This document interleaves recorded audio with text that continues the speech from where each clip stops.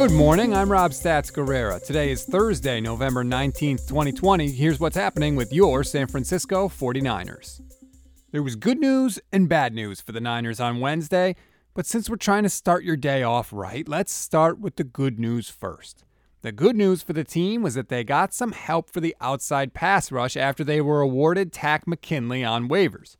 McKinley failed his physical with the Bengals last week, which allowed San Francisco to put another claim in on him and scoop him up.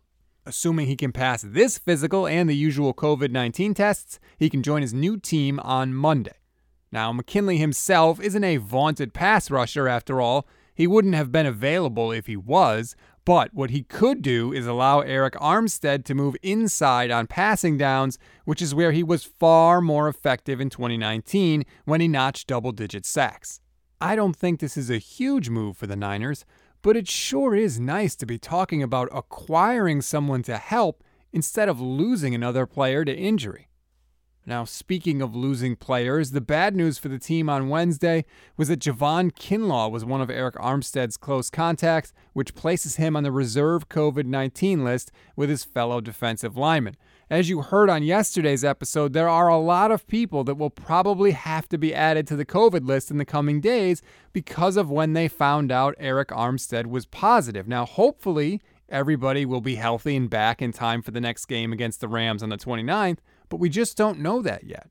Before we move on, I wanted to sneak in one soundbite. Here's Kyle Shanahan on Murph and Mac on KNBR talking about the lack of production from the previously mentioned Arik Armstead. D-line is a tough position with production. I mean, everyone bases it off sacks and everything like that. And Armstead knows that, and he wants to play at a higher level. We want everyone to play at a higher level. But by no means does Armstead's numbers mean that he's playing bad football. I mean, Arik defends the run better than anyone we have and as good as anyone I've seen in this league.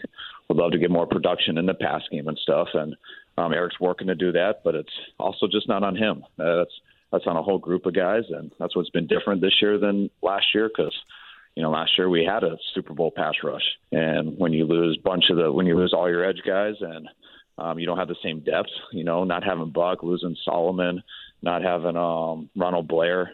I mean, there's a number of guys, and that affects everybody.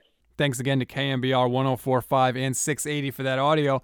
Everything Kyle Shanahan said is 100% correct, but the problem isn't with what Shanahan did say; it's with what he didn't say. He didn't mention that Arik Armstead is now getting paid $85 million. And I'm sorry, Kyle, it ain't to stop the run, no matter how good he is at it. It's not all about sacks, but it's about them a little bit. And when you make that kind of money, you can't get outproduced by Kerry Hyder. I'm sorry. Armstead has been a disappointment this season. I know he lost people around him, but that shouldn't matter. When you make that kind of money, you're saying we believe you're the kind of guy that can get sacks without all-world players around you. And clearly this season, it has not gone that way for Arik Armstead. We always give you something to read, something to watch, and something you might have missed. Something to read on this Thursday. It's the bye week, so there's plenty of good material out there for you. Take a look at the week-by-week breakdown of Jimmy G and the Niners offense that The Athletic put out yesterday. There's a ton of stuff in there from earlier in the year that you forget as the season goes along, but it's a good refresher to figure out where we are offensively. Something to watch, it has to be what I mentioned earlier. Who is going to end up on the COVID-19 list and when? Look, Arik Armstead was positive. He played in the Saints game and then flew, obviously, on the team plane back to San Francisco. There's no telling how many people will register as close contacts with him on the plane.